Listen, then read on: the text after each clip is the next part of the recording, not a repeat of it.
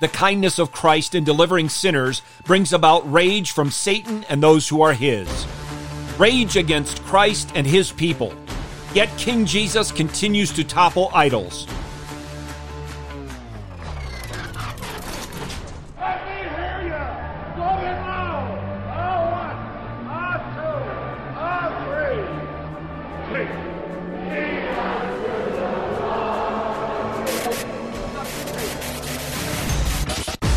Welcome to In the Bullpen, Up and Ready, a ministry of developing contenders. The call has come. You need to get up and ready now. And look who's coming up. High fly ball into right field. She is gone.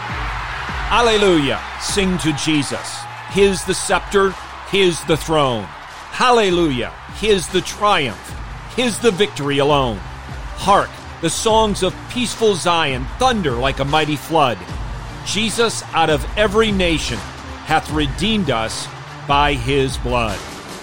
Those words by William Dix cause rejoicing among all who belong to King Jesus, but raging by his enemies. Hear now the word of God as we have it recorded for us, inerrant and infallible, in Acts chapter 16, verses 16 through 21. It happened that as we were going to the place of prayer, a slave girl having a spirit of divination met us, who was bringing her masters much profit by fortune-telling. Following after Paul and us, she kept crying out, saying, "These men are bondservants of the Most High God, who are proclaiming to you the way of salvation." She continued doing this for many days, but Paul was greatly annoyed, and turned and said to the spirit, "I command you in the name of Jesus Christ to come out of her." And it came out at that very moment. But when her masters saw that their hope of profit was gone, they seized Paul and Silas and dragged them into the marketplace before the authorities. And when they had brought them to the chief magistrates, they said, "These men are throwing our city into confusion, being Jews, and are proclaiming customs which is not lawful for us to accept or to observe, being Romans." Throughout the book of Acts, we see the gospel going into all the world, converting and delivering sinners.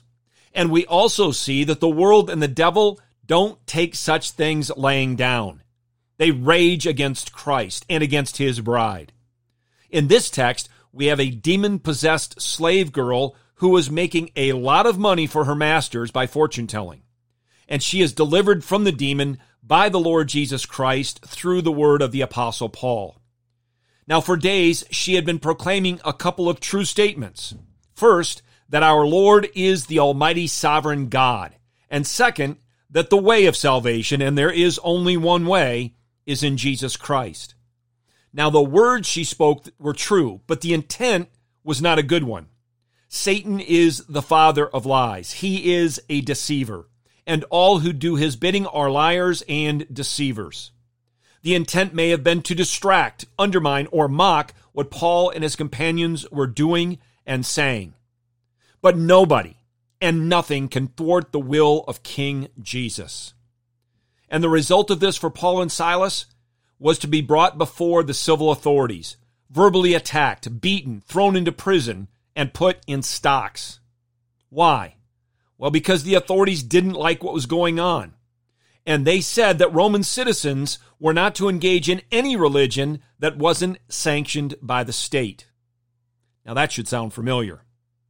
What was Paul and Silas's response? To pray and sing in prison. We shouldn't expect the world and the devil to stand by silently, let alone to encourage us when we are living in faithful obedience to our Lord and Savior. We're cutting into their profit margin. Not all are called to preach the word and cast out demons, but every Christian is called to live according to the word and to tear down the strongholds of demons as we take every thought captive to the obedience of Christ.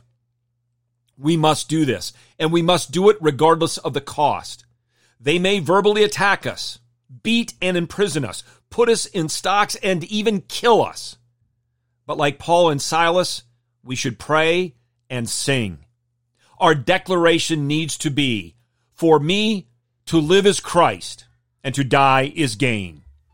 Get your eyes up, fixed on Jesus, the author and perfecter of faith, and be ready to deny yourself, take up your cross, and follow him.